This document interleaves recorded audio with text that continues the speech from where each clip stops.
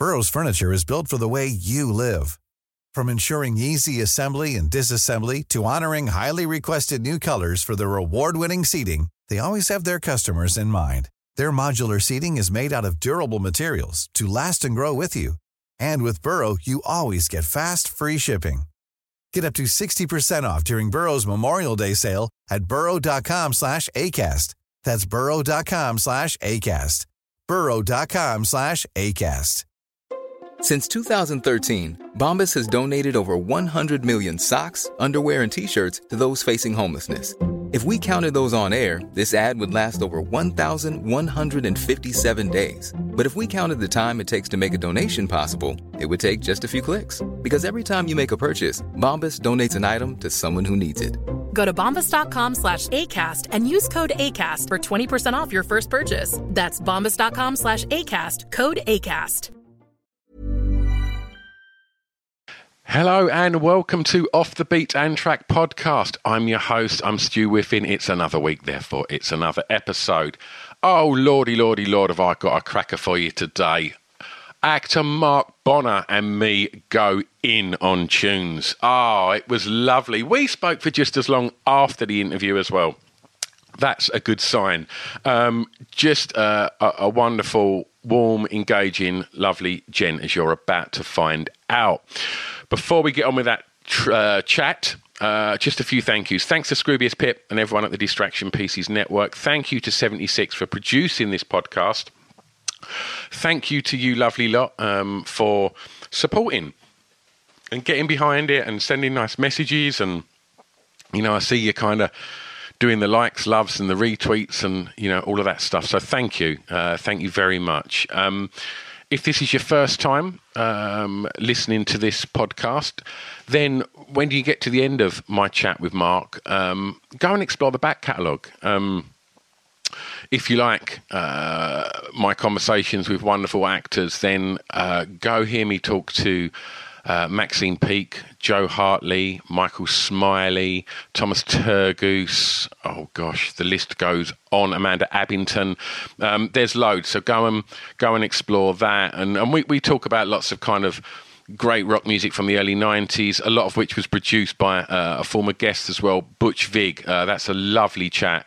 And then, you know, there's you know, other rock and roll legends in the back catalogue that I've been lucky enough to get some time with over Zoom during lockdown, and those include the Foo Fighters, Tommy Lee of Motley Crue. There's bloody stack, so go and have a good rummage around, because there's about 350 episodes now that you can go and listen to, all for free. So all I ask in return, if you've got a split second, is give us a subscribe, or drop us a comment, or give us a like, love, or a share, or a retweet on the socials, or just tell your mate. Go old school. Just give them a nudge and go, there's this podcast called Off the Beaten Track. It's this bloke from Essex that's got a lisp, and he just kind of natters away about records with some lovely people. So, do that. And if you want to do the Patreon thing, then there's radio shows and video episodes and loads of bespoke episodes over there, and that's about 79p a month. And you can find out about all of this stuff at www.offthebeatandtrackpodcast.com. Right, there we go. Let's get on with today's episode. Please enjoy this absolute lush conversation with the gentleman that is Mark Bonnar. Sorry, I've interrupted the podcast, but with good reason. Hotel Chocolat are our sponsors. You know that now because I tell you about it every episode. But they've been super kind now, and you may have heard me talking about the products from the Cacao Bar, and there's gins, cream liqueurs, all sorts of wonderful chocolatey goodies. And what they've done is they've set a page up on the website that you can go to, and all you've got to do is, just for you Off the Beaten Track listeners, go over there, answer a question, and you could win the full range delivered to your front door. I mean, that's kind of them.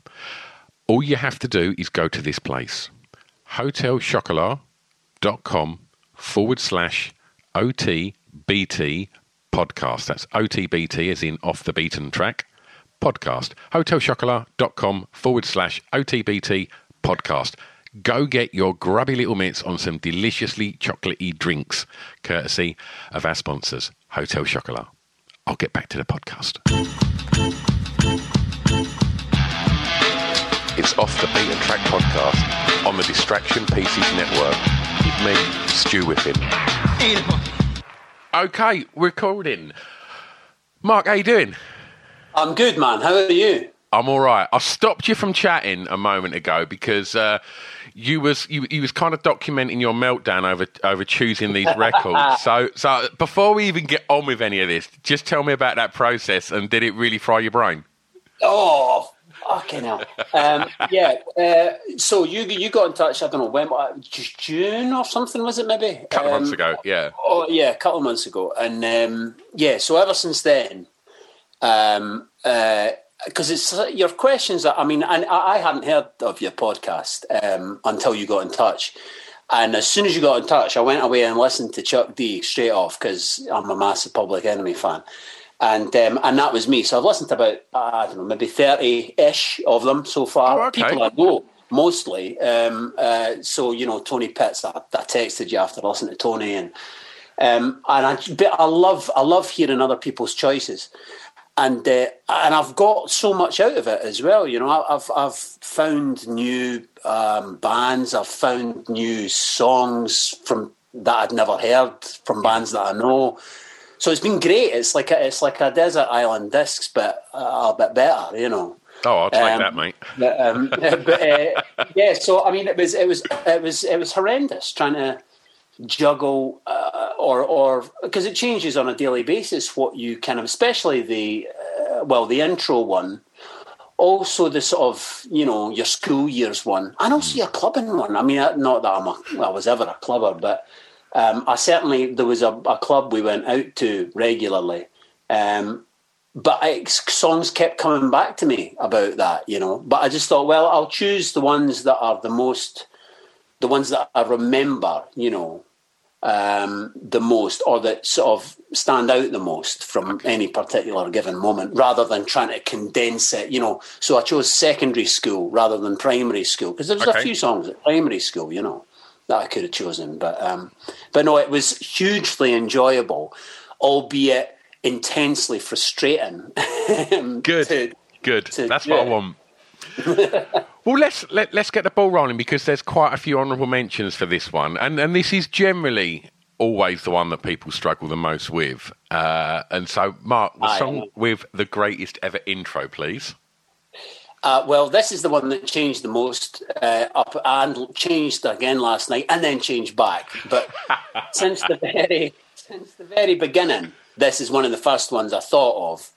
And it's a song called West End Blues by Louis Armstrong, which has only been sort of in my field of musical vision for about 12 years. I think I did a one-man show in the West End in 2008 called Novecento, and it was about a jazz trumpeter who was telling the story of his friend who was the pianist in the band that they played on in this ocean liner. They were on an ocean liner that went back and forth to Europe, between Europe and New York.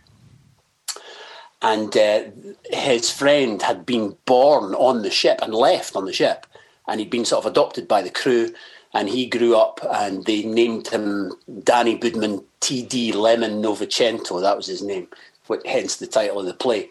But in preparation for watching, for playing that part, I watched this brilliant series called Jazz by Ken Burns, made by Ken Burns, which was on PBS. It was made in about 2001.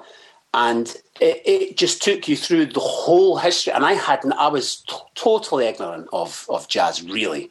But it took you from 1917 right up until present day. And about the evolution, about how it started, and about who were the sort of forerunners of the sound, that particular sound, and how it all came together, from different musical influences.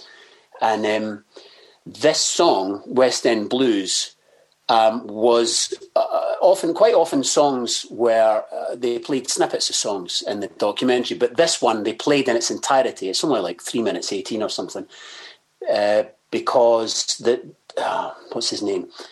Wynton Marsalis, who's a jazz trumpeter, he talked about this song in such a beautiful way. He said that he played it to his tutor one day. He'd found it somewhere, I don't know, an old pressing of it or something, and he played it to his trumpet tutor. And he said he sat there in silence, and as soon as it finished, he kind of looked up at him with tears in his eyes and said, "Put it on again." And I just thought that was such a kind of wonderful way of describing what it did to that guy, who had been a jazz tutor all his life.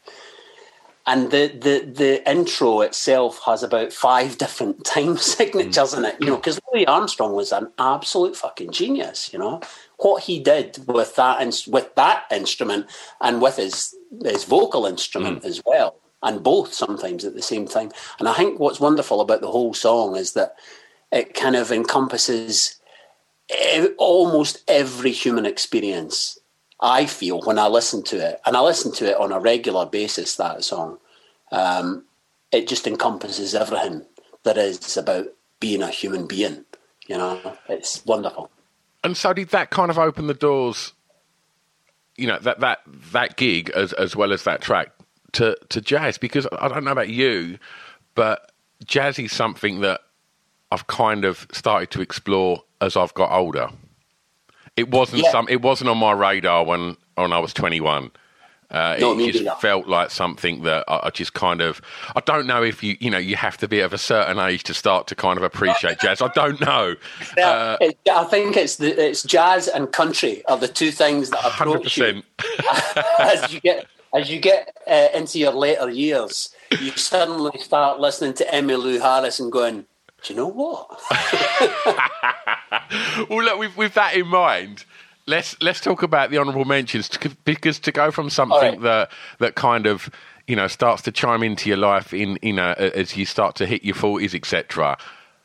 I mean, Faith No More's From Out of Nowhere. I mean, that's taking the roof off when you're 18, right? Yeah. Absolutely. I went to see them in 92 maybe, or 91, at the Barrowlands in Glasgow. They've been one of my favourite bands for since time immemorial. I can't remember when I got into them. Heavy metal was my first love. AC/DC was my first gig, right? But Faith No More came along probably around about the time The Real Thing was released, which was I think 89. It was 89. I mean, when you still listen to that album now and you go, what? There's not a song on it that sounds out of date, It's an incredible piece of work. I mean, and he's an incredible artist, Mike Patton, I think. Man, let's not overlook his vocals. They're incredible, mate. Yeah. And the band, I mean, I've forged a good friendship with a guy called Jason Perry, who was a singer in a band called A, who come on this podcast.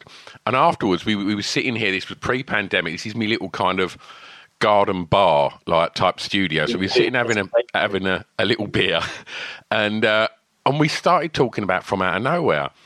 And he went, "Oh, do you like Faith No More?" I went, "I think there's a double snare in that intro where it just goes bop bop da da da da," and he went, "That's the greatest snare ever." And we literally just sat there drinking this beer, enthusing about this fucking snare drum on From Out of Nowhere. And yeah, it's incredible, that track, and the energy that record's got. Yeah, still holds up. I still DJ in my alternative club, and you still drop that now, and you get a reaction from 18-year-old kids that have probably no idea who Faith No More are. But yeah, as a band, even moving forwards, what Angel Dust done for music was just pioneering. I'd never heard anything like that before, and that paved the way for so many bands, I thought. And again, his vocals on that, the fact that, and I think that's where because he was very young when they did The Real Thing, wasn't he? Mm. And I think by the time Angel Dust came round, he'd really kind of found his whatever it is, he is, you know. But he, you know, on songs like not Caffeine. What's the one where he goes, "Yeah, I swear a lot." What's that called again? Where he adopts that character, you know, you know, all that stuff is really fucking fascinating and brilliant and weird and quite arresting. You know, it takes you by surprise. So I absolutely love Faith No More. They're and still surprising now. And all the other stuff he did. I mean, Mr. Bungle, I've never quite. I've tried and I've tried. Same here, mate. There's something just a bit too sort of proggy. I'm not a proggy at all. Same. And there's something just a bit too kind of like, you know... It's awkward, isn't it? Oh, yeah. And it would take a lot more time than I've got to... Yeah. You know, it was them. It was Mr. Bungle. All of my mates were all into like all of the stuff that was going on then. Jane's Addiction, Faith No More, all of that stuff, and we loved all of that scene. And then there'd be the ones that took it the extra length and was like uber nerds for it. And they were the ones that were always talking about Mr. Bungle and Primus. And they were the two bands that I couldn't get my head round. I saw Primus, and I saw Primus support Jane's Addiction, actually. Oh, really? Yeah, and they again at Barrowlands, and I bought Seas of Cheese. Yeah, it's stupid even saying that, but they're another kind of, you know, if you venture too far down that road, you go to what's that band's name? Fishbone. No, I was going to say it's not House of Pain. It's not that. Oh God. Do you know that band that did the auditions for the drummer? They auditioned about 5 drummers. What the fuck are they called? They're like proper, like heavy prog. It's weird. What are they called? This is what every conversation like with me like this now. So am I, mate. Since I was about 45. It's what happens. It's what the guy that plays with that thingy band. They're on that programme. Exactly. That comes hand in hand with jazz and country, that, mate. Yeah, no. It's the repetition with jazz and country. That's what appeals to me. What were the other honourable mentions that you had, Mark? Bob and Earl, Harlem Shuffle, because I think that is one of the all-time great... And I knew it before it became Jump Around. Yeah. And it as often happens with fantastic pieces of music that are nicked for other fantastic pieces of music, it spoils the original for a long time, or it spoils people's kind of getting, you know, because that's the very, very top of the song. Yeah. So for years, people were like, "Jump Around!" No, it's not fucking Jump Around. Listen to this, because Harlem Shuffle is the most kind of beautiful, I don't know what the best, sultry, kind of sexy. I love what it does to me when I'm listening to it. It's got such a groove in it. Oh, it's kind of that. It's that kind of lazy groove, kind of like it's kind of like Superstition or something, you know, where it's just kind of like in you, and you're like, "Oh, what's happening to me?" You know. Back in the day, obviously not now. But, you know, of course. But it kind of affects you. It affects you inside. It kind of does. It works wonders for your interior movement. Absolutely. I love that. Was that all the honourable mentions I had? Was there one more? Let me just. I can't. Hang on. I put my phone, didn't I? I've got mine here as well. No, there's another one. Richard Jobson and his Merry Men. Oh, do you know what? And they'll cut. Well, Stuart Adamson will come up a bit later on. Of course, yeah. But that was one of the first songs I remember on Top of the Pops. When you're watching, or when you used to watch Top of the Pops, and something, that song came on that really kind of made you go, huh! When you were wee, you know, when I would have been, I don't know, what was it, 78? 78, was it Into the Valley? Maybe. I think. So I would have been 10. So it really kind of, I think there was a Generation X, there was Mirror in the Bathroom, and Into the Valley were the three songs I remember slapping me across the face. Yeah. I was just too young for punk. I maybe 2 or 3 years older, and I would have been like fucking at the front. But it just passed me by. But yeah, that I remember watching that or hearing that and just being kind of like, holy shit. And I think it's just got one of the best kind of like call to arms type intros, you know? Absolutely. Absolutely. And Jobson's performance on Top of the Pops, I mean, I've seen that a fair few times now. He's doing that kind of weird sort of kicking dance, isn't he? And he just looks so frenzied. It's just brilliant. Yeah. What a tune. And the fact, well, I just realised I said a call to arms, but I mean the subject matter for a what was he, 17 or 18 or maybe younger when he wrote that, is an incredible achievement for a really young boy. You know, to be savvy enough to... I mean, I know he was reading a lot of those kind of history books and stuff at the time. I can't remember. There was one in particular that he's mentioned in interviews that he was reading, and I can't remember what it was. But yeah, for that to come out the mouths of a young boy is incredible. So yeah, that was... and also it keeps coming up bizarrely on... You know how Spotify runs... If you run over a playlist that you've got... It'll start just playing whatever is in connection. And that keeps coming up all the time just now. It's bizarre. It's like it's kind of... I don't know what it's trying to do to me, but... it's a belter of a tune, though, Mark. It's a beauty, isn't it? Well, yeah, go on. Let's take you back. And, first song you remember hearing that had an emotional impact on you, please, mate. Okay. This was... I think only probably a year after Jobson, but and well, I'll tell you what it is first. It's Union City Blue by Blondie, and this almost was my favourite intro. This bit back and forth because I think it's just. I mean, apart from being an incredible song, the intro is just fucking oh my god, and it's forever kind of linked, because I think the first time again I saw that or heard the song was on Top of the Pops. Oh boy! So with the video, with that helicopter shot from like this kind of industrial but obviously North American wasteland, you were sort of thinking, what the fuck? And then suddenly they're playing and it's massive dry dock, and you're like, I was 11. Yeah. There's Debbie Harry and Clem Burke, that man. What a dude. That man can... I just listened to it before I came on just now, really loud, because I'm down the bottom of the garden. And fucking hell, he beats the crap out of those drums, but he beats the crap out of them in such an arresting way. So he'll do things that surprise. He's a constant surpriser. Clem Burke as a percussionist, but he never overpowers the song.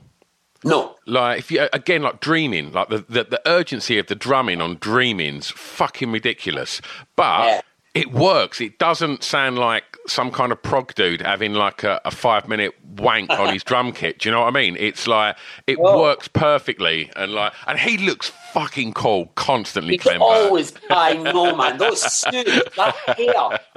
I'm a lapsed drummer, but that was kind of one of the things that made me want to play the drums was watching him. Him and Roger Taylor were the two kind of like, I mean, Roger Taylor was mostly the spectacle because he had that. I had Queen Live Killers, and he had that. There was a picture of this fucking huge backlit drum kit, and you're like, I want to hit that. But Clem Burke, with that, just he had a small, two toms and one floor tom, but just what he did with it was just awe-inspiring. Absolutely. And the very first time I got to play a drum kit was my dad's pal's brother was in a band, and we went, I can't remember why, but Dad took me along to their band practice one day, and I'd never been in a rehearsal room. And the smell that rehearsal rooms have, that smell of Mr. Sheen mixed with Sweat. And that was what hit me first. And then he had a big red Premier kit, just like Clem Burke's. But not only that, there was a massive poster of Clem on the wall. Nice. I was just like, with the same kit, And that was the first time. So that just made me into a drummer for a while. Yeah. But yeah, that song, the way she sings through, you're right about that he doesn't overpower the song, because she finds a way through it's the same on, it's the same what was I listening to earlier on. I can't remember, but she has this way of finding her way through the song that kind of perfectly complements what he's doing, because he is pretty much the next biggest thing to the vocals. 100%. In each song. He's a big drummer, I think, But yeah, what a band, man. What an album that album is, Eat to the Beat. That was my first Blondie album. That's a cracker that is. And you can't. Burrow's furniture is built for the way you live. From ensuring easy assembly and disassembly to honoring highly requested new colors for their award-winning seating, they always have their customers in mind. Their modular seating is made out of durable materials to last and grow with you. And with Burrow, you always get fast, free shipping. Get up to 60% off during Burrow's Memorial Day sale at burrow.com/ACAST. That's burrow.com/ACAST. burrow.com/ACAST. Since 2013, Bombas has donated over 100 million socks, underwear, and T-shirts to those facing homelessness. If we counted those on air, this ad would last over 1,157 days. But if we counted the time it takes to make a donation possible, it would take just a few clicks. Because every time you make a purchase, Bombas donates an item to someone who needs it. Go to bombas.com/ACAST and use code ACAST for 20% off your first purchase. That's bombas.com/ACAST, code ACAST. Underestimate how much of an impact Debbie Harry had on young lads, on any lads. I know. It was like, wow. Because for me, that was the first pop star I saw that, I would look at your Madonnas and things like that and think, oh, yeah, beautiful. But Debbie Harry was cool. Yeah. Debbie Harry wouldn't take shit. She just looked like she was just everything. She just had so much swagger. I don't think there was a cooler person walking the planet than at that point. Debbie Harry was bossing it. I love that picture of her and Bowie and Iggy Pop. Have you seen that one on the sofa? And they're both kind of like that. Yeah. It's like, yeah, of course you are. Absolutely. When you think of like the ego and testosterone and stuff that must have been floating around CBGB's, and she just glided through that place. Do you know what I mean? Like the height of punk, she was just forefront. Incredible. And unafraid to march forward as well, because a lot of those guys at CBGB's, they kind of, they were, albeit fucking amazing bands, she kind of, because they all took the piss when they sort of they realised that she was going in not a disco direction. Well, I think you could say that. Yeah. Well, I mean, Atomic and, all that Heart of Glass, they're disco bangers. Heart of Glass, yeah, exactly. But didn't lessen the band's impact or artistic integrity at all, I don't think, Not at all. Well, let's stay in those formative years, Mark. The song that reminds you of your time at secondary school, I believe. Secondary school. Well, if it was primary, it would have been the soundtrack of Grease. Brilliant. I'll say that now. I can remember singing. Which one was it? In the Playground. Oh God, I can't remember. It must have been Sandy or anyway. But secondary school. Well, first of all, I've given you two, haven't I?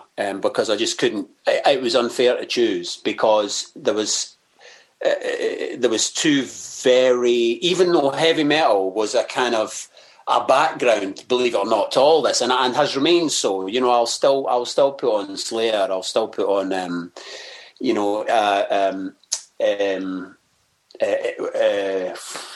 you go again, eh? Thingy with the thingy. The guy that's got the thingy. I can't even mind his name. The live album, If You Want Blood. Right. Is one of the best live albums of all time. So I'll still put on AC/DC. I'll still put on Slayer, and they were always a backdrop. Not Slayer, but Maiden, DC, Kiss was a big one for me. Just I loved anything theatrical, basically. Yeah. So Adam and the Ants, Ant Music, when that appeared again on Top of the Pops, and it was the video, and here was this guy. And this is probably the next best thing to punk. This got me at the right age. I was maybe 12 by then. So when I saw Adam Ant with his culturally appropriated white stripe and his, pirate garb and the little things in his hair and that kind of angry look in his eye, mischievous, angry look in his eye, that really... floated my 12-year-old boat. Yeah. And, really kind of...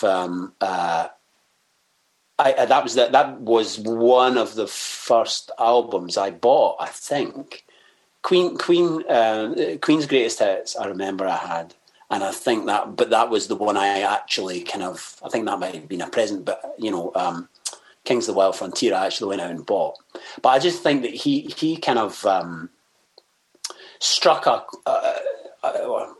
was a fine balance between, because there was a lot of kids my age were into them, but looking back now, because I listen to this stuff, my kids are 10 and 6, so a lot of the stuff they listen to now, I'm sort of like, what?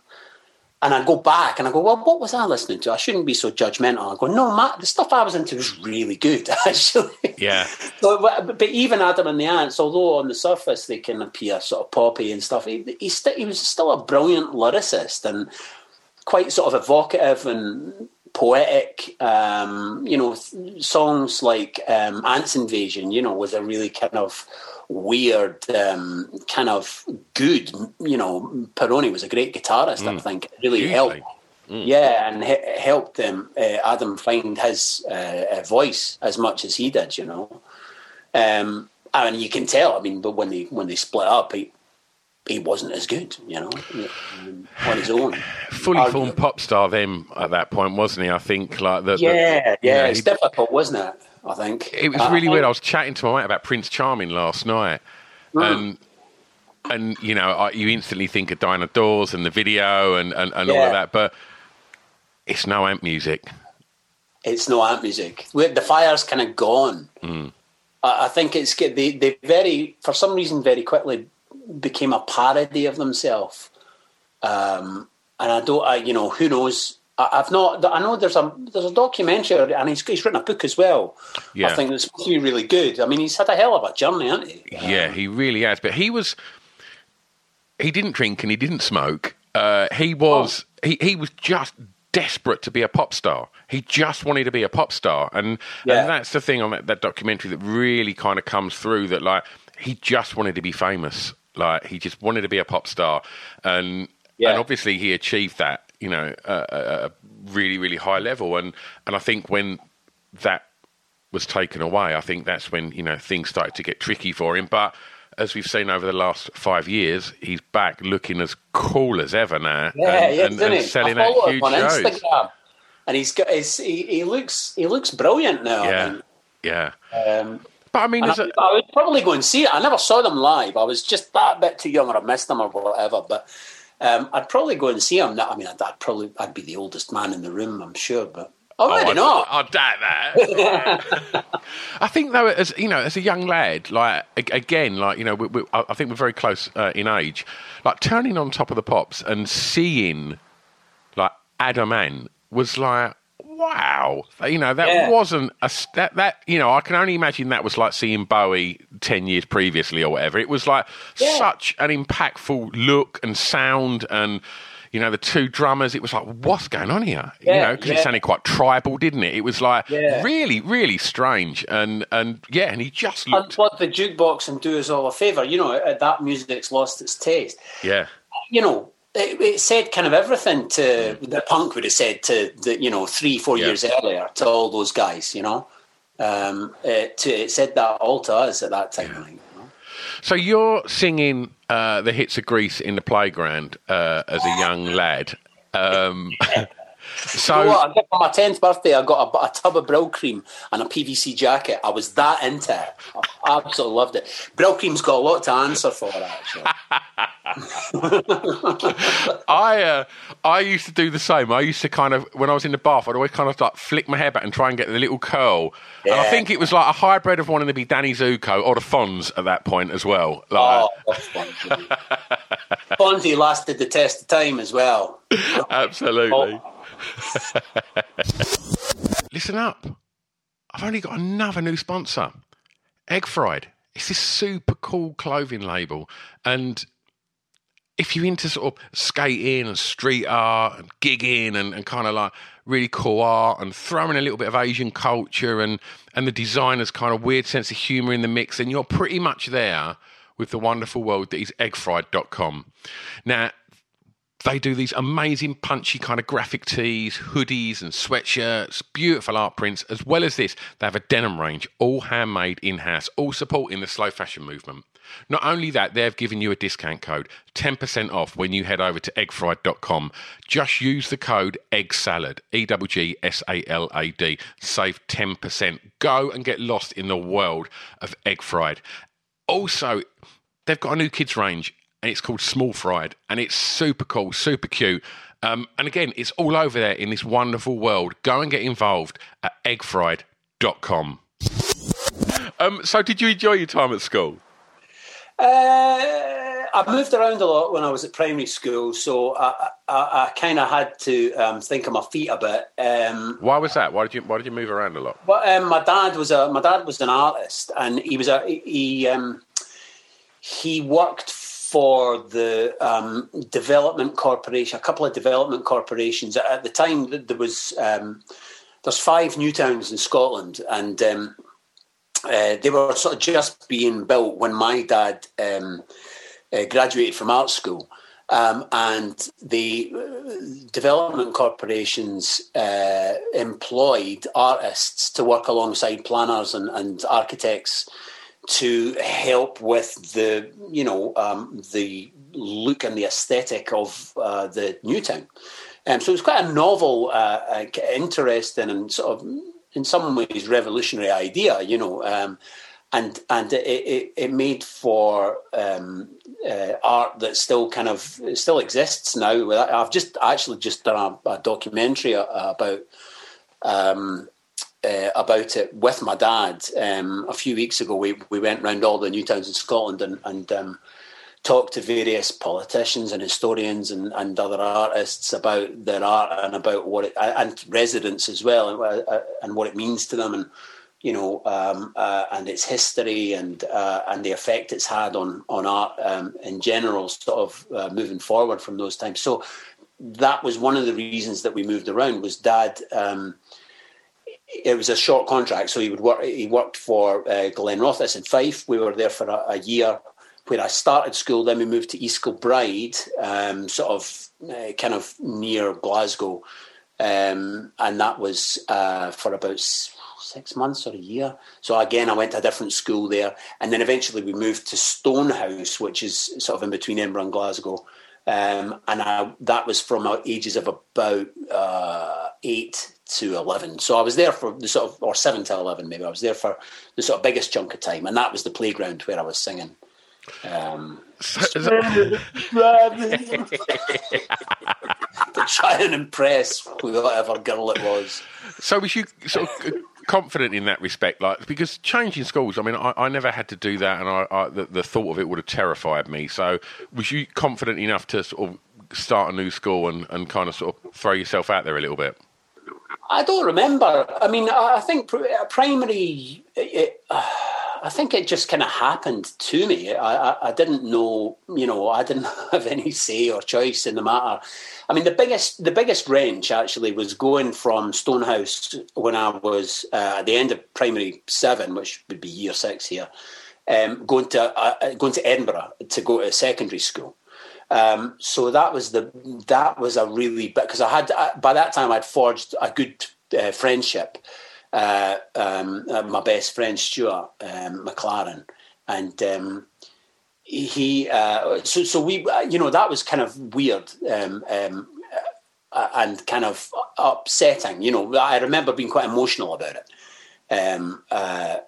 because I hadn't moved. The last time I'd moved, as I say, I was 7 or 8. So you kind of you're not really forged, you're not really connected in that way to a place or people at that age. So yeah, and when I went to secondary. I got the piss ripped out of me quite a lot for my accent, mostly because my accent was more West Coast, so I was a wee bit more like that. All right, I used to speak up and down like that quite a lot, but so after about a year in Edinburgh, it kind of flattened out a little bit more, just so I could blend in with the natives. But yeah, it was. It wasn't. I didn't find it hard, and I guess I was always quite adept at arsing about. Because if you can make people laugh, they won't swing at you, Yeah. So, yeah, and I'm still doing it.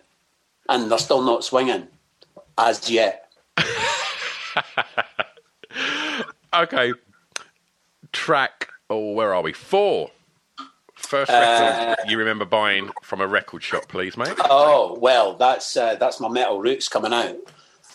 So it was 90... No, wait a minute. Was it 99 pence? I want to say it was 99 pence. Anyway, I think it was either 99 pence or 79 pence. But it was Run to the Hills by Iron Maiden. Again, that theatricality. I think there's a I love a band that has a sense of the theatrical. And there's arguably, no bigger theatrical metal band than Maiden. But I think also that it was the first. It was I think it might have been, although I can't remember, but it might have been the first sort of heavy rock record that I'd heard. And again, Top of the Pops responsible for all these things, But that video, that wristband that he had that went all the way up there was just like, and his tight trousers and his hair. And just his swagger, Dickinson's swagger, even though he's a bit of a tit now. What is it with all these fucking... What is it? Morrissey, fucking Ian Brown, Bruce Dickinson, why does it have to happen? I don't know, mate. Is it a sheltered life? Is it kind of, you suddenly find yourself up there on this pedestal? Well, Morrissey's always been a little bit fucking weird, But yeah, But we didn't see that coming, though. The stuff that he started to... Oh, mate, I'm smothered in Smith's tattoos. It breaks me heart, mate. Oh, are you? Oh, mate, well, listen, when we get late, I didn't put... There's none of them in there. Mm. I just find it too hard. But they were, for about 3 or 4 years, they were... I saw them in 86. Oh, wow. On the Queen is Dead tour. And, one of the best gigs of my life, and I love them so much. I still love Mar. I think Mar's such a fucking great guy. When I set this up, I had 2 guests that were like, I've got to get to speak to these people. And one was Johnny Marr, and I've not got there yet. Oh, you will. You will. Are you testing his people? So cool, isn't he? Oh, he's the best, man. He's the best. And he's when you listen to what he was doing, because when I got into them, it was not all Morrissey, but it was what he was saying. It was those fucking lyrics, and the humour.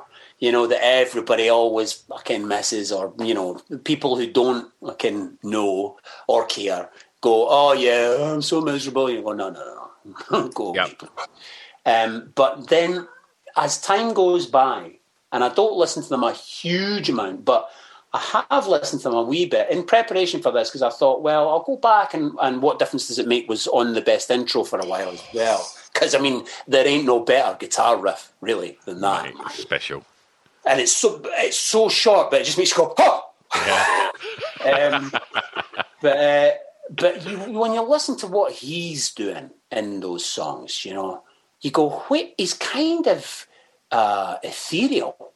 a lot of the stuff, you go, where is he? What? I can't quite work out the guitar. You know, it's not in your face. It's in and around, beautifully in and around everything, you know. Yeah. Oh, man, they were a band. Oh, mate. Really were. And like you say, it was them Morrissey lyrics that just spoke to you as a teenager, do you know what I mean? And like, and then the stuff that seems to be coming out of his mouth that the press are jumping on, it's like, I can't get my head around it. I just think, is this some elaborate Morrissey joke that we're not getting? I don't know. No, but it's like, but it's not funny. No, it makes no fucking sense. No, I know. It's just, and Bruce, I didn't know that Bruce Dick was a Brexiteer. No way. Yeah, big one. And I saw an interview. There was a Sky News, I think, interviewed him, which I saw on Twitter. Somebody posted on Twitter a few weeks ago, and he was like going. He was saying, I can't remember what the interview was even about now, but I think it was about the lorries or the shortage of this and the shortage of that. And he was sort of going, I don't understand. Why can't we just get? We got it. And I was like, you fucking. And he was arguing, saying, people know I'm a proud Brexit voter. I was like, I didn't, you fucking arsehole. Thanks for just scrubbing another. So, yeah. Because I find it really hard. I know you've talked to guests about this before, but I find it really hard. And I know Adam Buxton does it a lot when he talks about separating the art from the artist, being able to kind of tease those two things apart so that you're not fucking thinking about what's going on while you're listening to the music or looking or reading or whatever it is that they're responsible for. I find it very hard.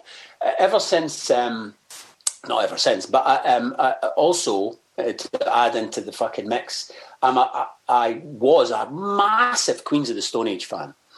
And I went to see them about 4 or 5 years ago at Wembley Arena, and they were just, it was an unbelievable because they were so good. And the whole play, when you see 10,000 people doing that, it's the most thrilling fucking thing. Then, like the week later or 2 weeks later, he kicked that photographer in the face. Did you see that? Yes. And that I've never put them on. I can't do it, I was just like, oh, you're a prick. He tried to make excuses for that, and it's like, mate, you can see it. He just kicked someone in the fucking face, man. I know. Yeah. He leaves his foot out when he's turning. He knows what he's doing. I'm having problems with this, with that, with drugs, whatever it is. I don't know. I can't remember what he said in his apology now. It's like, I just don't get that kind of behaviour. And it soils, unfortunately for me, probably, but it soils. I can't get out the present person with what they did in the past. Yeah. I can't get it out of my head. It's a shame. Yeah. It's a good title for a song. Can't get out of my head. Anyway, what was I talking about? Oh yeah, Iron Maiden. Yes. Yeah. So that's why metal? How did metal find its way into? Like, what was it you liked about? You mentioned the theatrics of Dickinson, but and I guess you could say the same for Kiss. But like, did you like that kind of aggression in music? Yeah, I've always liked that kind of. I think Tony said that when you spoke to Tony Pitts, he was saying about I can like anything as long as somebody means it, And I guess that was the first thing that came into my sphere of listening, where somebody fucking seemed to mean it, Yeah. Usually because they're screaming at the top of their voice, or there's some kind of maze, like busy lit going on. But AC/DC, I think let's Get It Up was the first sort of. Either that or Run to the Hills, I can't remember. But it was one of those moments where you go, it was thrilling, for a young boy. And it just, that theatricality. And, Kiss, man, I remember putting on, like, shows, miming to Kiss for my grandma.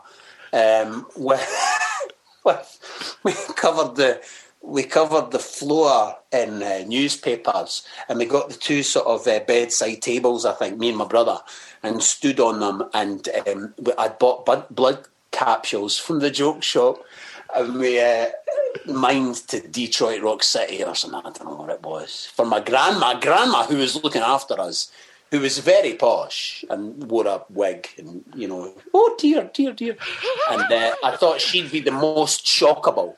But she just sort of, fuck knows what she did to make of that. I'm going to put on a show for you, Grandma.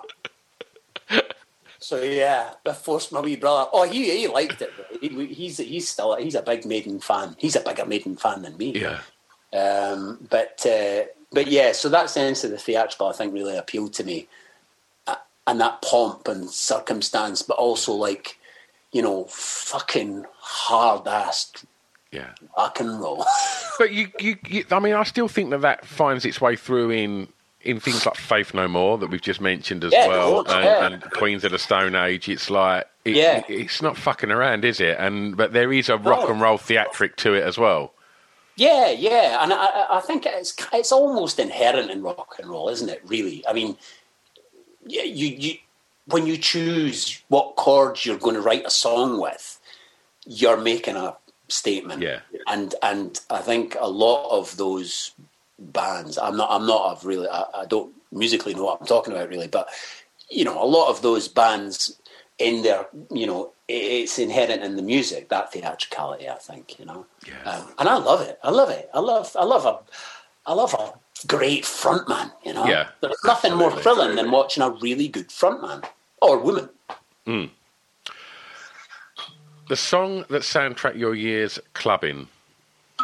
Oh, right, okay. And now I've put this could have gone anywhere, because clubbing and me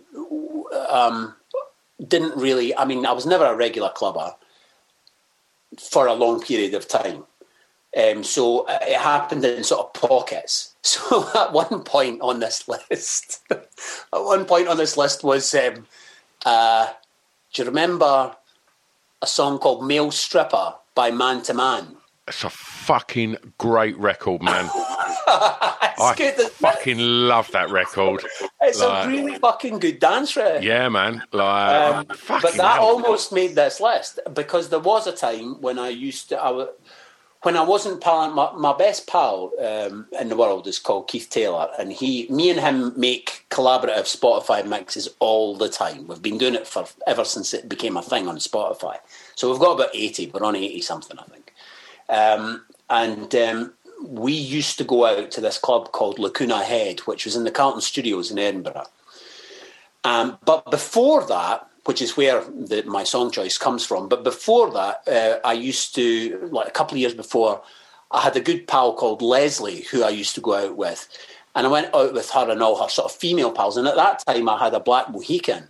And I can't remember why. But I can't remember what possessed me to have a Mohican and dye it black. Anyway, and I used to wear eyeliner and harem pants, and I was kind of a toying with new romanticism sort of after it happened. Yeah. I think, or maybe it was about the time. I think I liked a lot of, again, that theatricality, so Spandau Ballet in the early days when they had their big fucking sashes on, work till you're muscle bound and all that, and Adam and the Ants, of course, and but also the Smiths were vaguely on the horizon. But I sort of, I just thought it would be cool to have a bit of a different look. So I did. So I went very different, and I used to go out clubbing with them. But I can't remember what the club was called. But that was the song that was always on, was Male Stripper, and I was always fucking up dancing to it. I loved it. But the song I've chosen isn't that. It's What Goes On by Velvet Underground, because when we went to Lacuna Head, and that was probably the most elongated and the club I visited the most. It was a great fucking club, man. You would have loved it. It was just like loads of fucking smoke everywhere, and lots of chemically inebriated young people. And so most of the time, the musical memories from that aren't dancing. They're sitting at a table, listening to fucking the Velvet Underground or Dinosaur Jr. or Butthole Surfers or fucking all manner, or Husker Du, or, you know, all these amazing fucking bands that were around. But listening to that and just blinking and going and rushing, just fuck it off my tits, going, this song is probably the greatest thing I've ever heard in my life. And that sentence will be repeated every 3 minutes, yeah? Yeah. Hold on a minute. You know, it was... And what goes on was one of those that they played sort of every week, I think, you know, and whatever chemical it was, it seemed to bridge whichever. It didn't matter what chemical it was. The Velvets were always a fucking great listen, you know. Wonderful. So that's the Lacuna Head, man. Carlton Studios is gone now. I saw Nirvana there in '91, about 2 weeks after Nevermind was released. Wow! And so it was Lacuna Head was upstairs at Carlton Studios, and the gig, the band, the venue was downstairs, and it was like the capacity, I think, was supposed to be 800 or something. There was 2,000 people. They just like fucking crammed them in, you know. So it was like that, but fuck, I was right at the front, you know. I was staring up Kurt's nose. It was just fucking incredible. It was at the peak of my love for them as well, you know. Yeah. Oh man, I love that band so much. Have you gone back and like slung on Nevermind like recently? Not recently. The way I listen to music is quite because I know you asked this question, and I often think I'm like that. I don't make it down here very often. There's my turntable. You know, I don't make it down here too often to just put on an album anymore. Yeah. So it's usually I'm doing the dishes and I've got my headphones on before I have to go out and read a story for the kids. You know, so it's like a couple of songs at a time. So I haven't put on the album. No, not recently, but I've listened to various songs from it.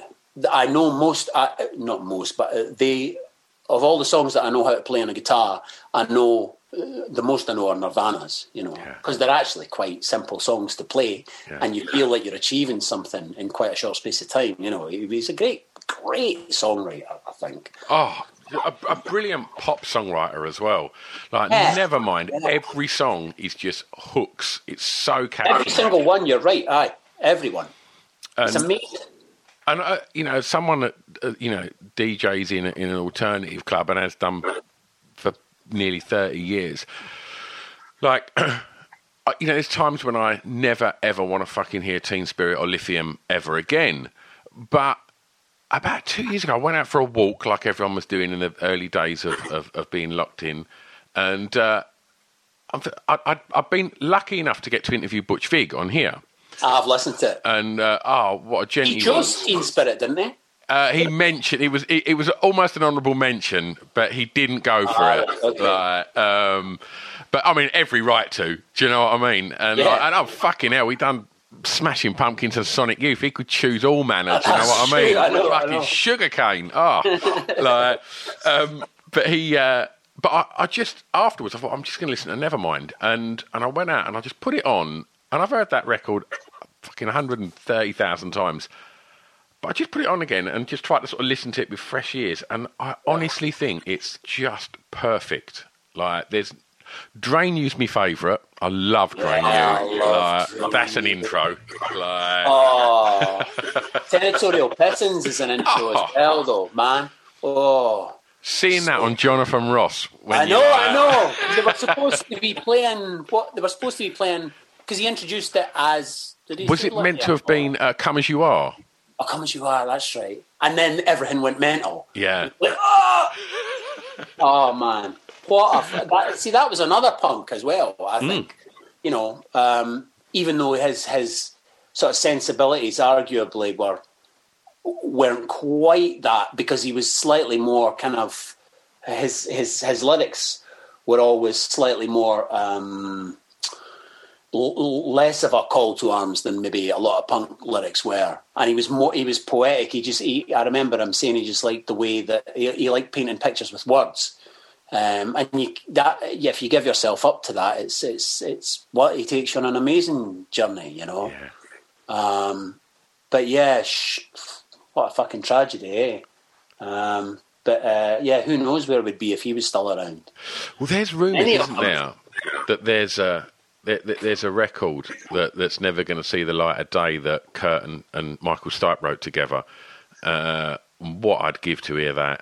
Like, really? Yeah, because apparently, like you know, he reached out to Stipe because I think R.E.M. was like a massive sort of love of him.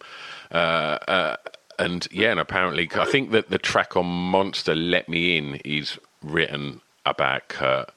And so in and around that time, I think like they were working together, and I guess at the time R.E.M. were the kings of that kind of acoustic mandolin-y thing, and obviously Nirvana had just done Unplugged. Like, I don't know if it's going to be in that vein, but I'd love to have heard anything that them two might have worked on together. Aye, fucking hell, man. I had no idea. I've never heard that before. Yeah. Who's got it, Ken? Has Michael Stipe got it? And he's just... I don't know. I imagine he's probably got some kind of hold on it if it does exist, as you know, as the rumours have it. But you know, another incredible vocalist there. You know, underrated vocalist, Michael Stipe. Have you watched Song Exploder? You know, it's a podcast as well, isn't it? I love that show, man. That's so good. They did Losing My Religion, didn't they, on that? Yeah. I'm a fucking geek for shit like that, Mark. Like, me too. Seeing them just taking it down to just the strings. I know. You just think, oh man, I love that. Somebody was talking about the McCartney and Rick Rubin thing. McCartney 3-2-1, is it called? But I've not heard that. I think it's called McCartney 3-2-1 or McCartney 1-2-3. But it's Rick Rubin taking McCartney through. I don't know if it's like a selection of the old stuff. It must be a selection. But it's exactly that. It's like taking it down, going, so what's that? What's that noise I can hear there? Who played that? And it's McCartney. And apparently it's just fucking delightful because McCartney obviously just is, you know, in love with that whole time, you know. Yeah. There's a wee recommendation, man. Because I can't wait to get my hands on it. I think I don't know where it's Netflix or... Oh, no, it's Disney Plus. It's Disney Plus. So if you have access to... I have got that. Have you listened to McCartney on Buxton? Yes. Oh, I love that, man. You could hear that Adam was almost nervous at the beginning. I know. I love Adam Buxton. Oh, man. I worked with Joe. I did The Kid Who Would Be King, you know, Joe's film. I did a wee bit in that, and as did Adam. Yeah. I was a little bit. I mean, I was nervous. I've been doing this 25 years, and I only had about, I don't know, four lines in it or something. But I took it because it was him, and I took it because I hadn't done much film, you know. And I thought, well, it'll be a good wee credit on my CV, you know. But it was just great. But I was so fucking nervous before I started. I was like, oh my God, because I've been listening to Adam and Joe for fucking years, you know. Yeah. And I'm a big fan, and I always listen to Adam's podcast as well. You know, I think he's got a real ability to kind of I don't know, to get wonderful conversations out of people. He's the best. He's the absolute best. Yeah, he really is. And I will listen to people that I'm not really that interested in, because I know that it's still going to be great because it's Adam. Yeah. And I don't know if you listened to the Nicky Wire episode. I did. Yeah, that was brilliant, wasn't it? That's amazing. And I've never been a big Mannix fan, but it was superb. It just the way the conversation went. Yeah. Was just it was really fascinating. I'm going to take you home. Yeah, go on. Track 6. Favourite song from an artist from your home county, please. Now I'm cheating slightly here, because Jerry Rafferty's for Paisley, and I've never really lived anywhere near Paisley. But I know a lot of people make the mistake of, I thought it was country. Oh my God! Yep.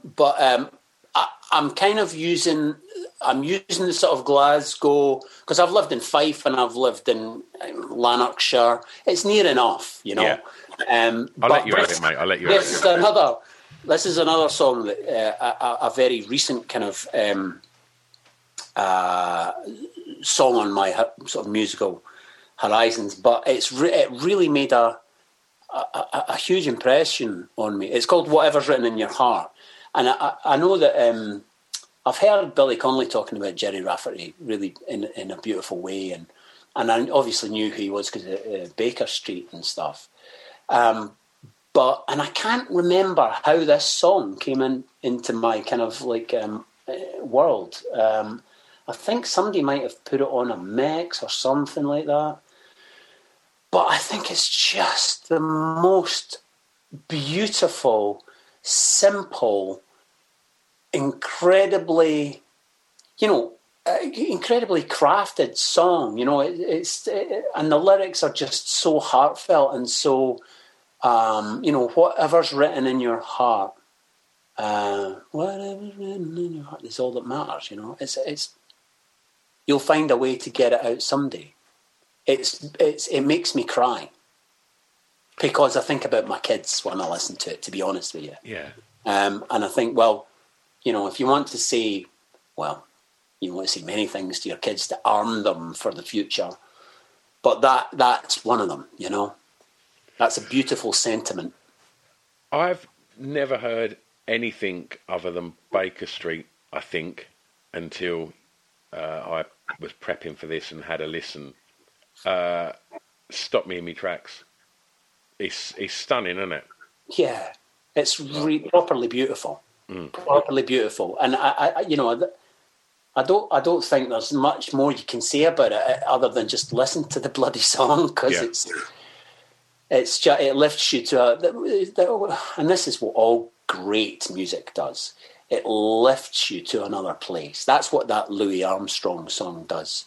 It takes you somewhere you've never been before, be that emotionally or spiritually or whatever. It should lift you up out of yourself and enlighten. The best of music. Yeah. And that does that, I think. Well, Mark's last track, and this is where you get an opportunity to turn someone onto something new. A song that many may not know that you would like them to hear, please. Yeah, this was hard. Too. Because fucking hell, I don't. First of all, you're presuming that the majority of people haven't heard what you're about to say, but this again is another new, newish one on me that Keith in one of our mixes he put on, and I was like, "What is that?" And it's called Palante, and it's by Hooray for the Riff Raff. And I think she's Venezuelan. And Palante means forward. And it's just, it kind of starts off, I love songs that kind of start off in one place and finish in an entirely different place. By way of, in this middle section that there is, it's a kind of Beatlesy, a weird like Sgt. Peppery kind of feel to that bum, bum, bum. There's a wee kind of odd middle, not eighth, middle fucking 32. But and she sings another wee bit there, and then suddenly at the end it moves into this kind of full of grandeur moment where she shouts, forward,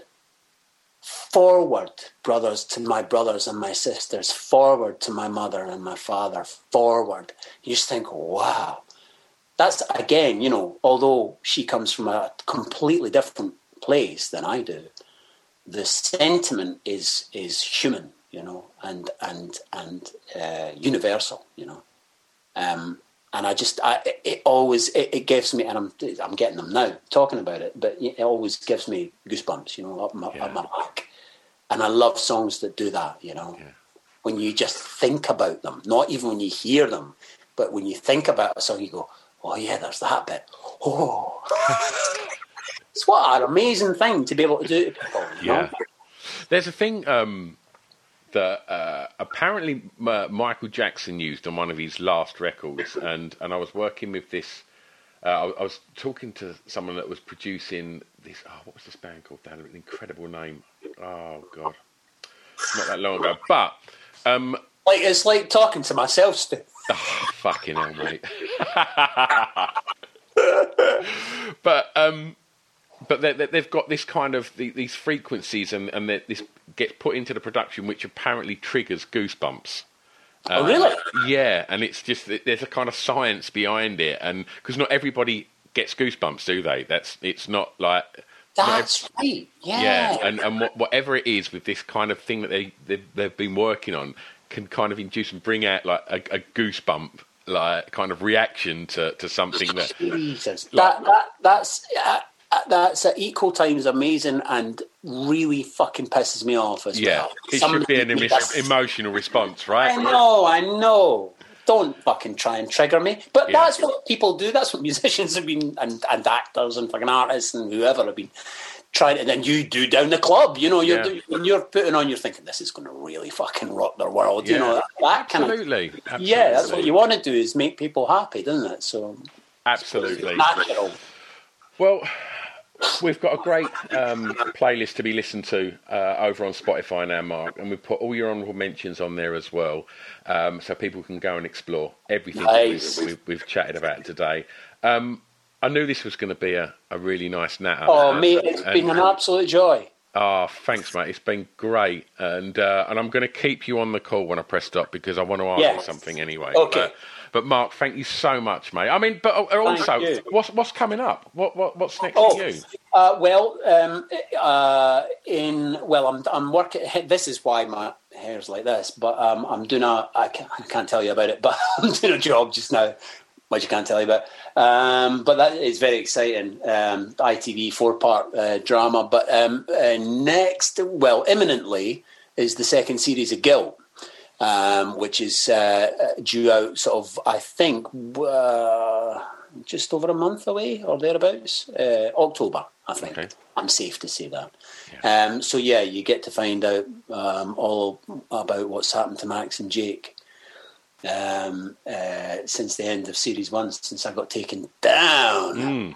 That's very exciting, and I'm very excited to be a part of The Rig, which is a new Amazon sort of sci-fi kind of great story by David McPherson, and the new series of Shetland will be out fairly soon as well. So there's lots been happening. Yes, it's good. Long may it continue. Touch wood. Guilt is the most imminent thing. Okay, and if people want to kind of keep up to speed on everything about this. Instagram the best place to keep up to speed with you? Yeah, Instagram and Twitter. I'm on them both. I don't check them as often as I probably should. But yeah, you can catch up with me there.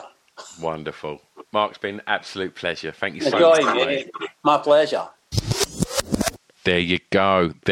In case you was wondering, like I was. Dream Theater was the band that Mark couldn't remember at the beginning. I was like, don't go anywhere after this chat. I need to know, because I would have had like a weekend of sleepless nights just thinking, prog band, early 90s, who would that have been? Dream Theater. Like I said at the beginning, we stuck on the Zoom and had a lovely chat talking about music documentaries and records and such. So, what a lovely guy. Feel great. I'm recording this intro and outro just after we've had that chat, so still buzzing from that marvellous natter. And like I said as well at the beginning, there's loads of marvellous natters to be enjoyed in the back catalogue, so go and explore that at www.offthebeatandtrackpodcast.com, or just get it wherever you get your podcasts. Simples. Right, I'm back next time. Thanks once again to Mark, and thanks again and always to you lovely lot for listening, supporting, and just being nice. Have a smashing week. I'll see you next time. Much love. Bye-bye. It's Off the Beat and Track podcast on the Distraction Pieces Network with me, Stu Whiffen.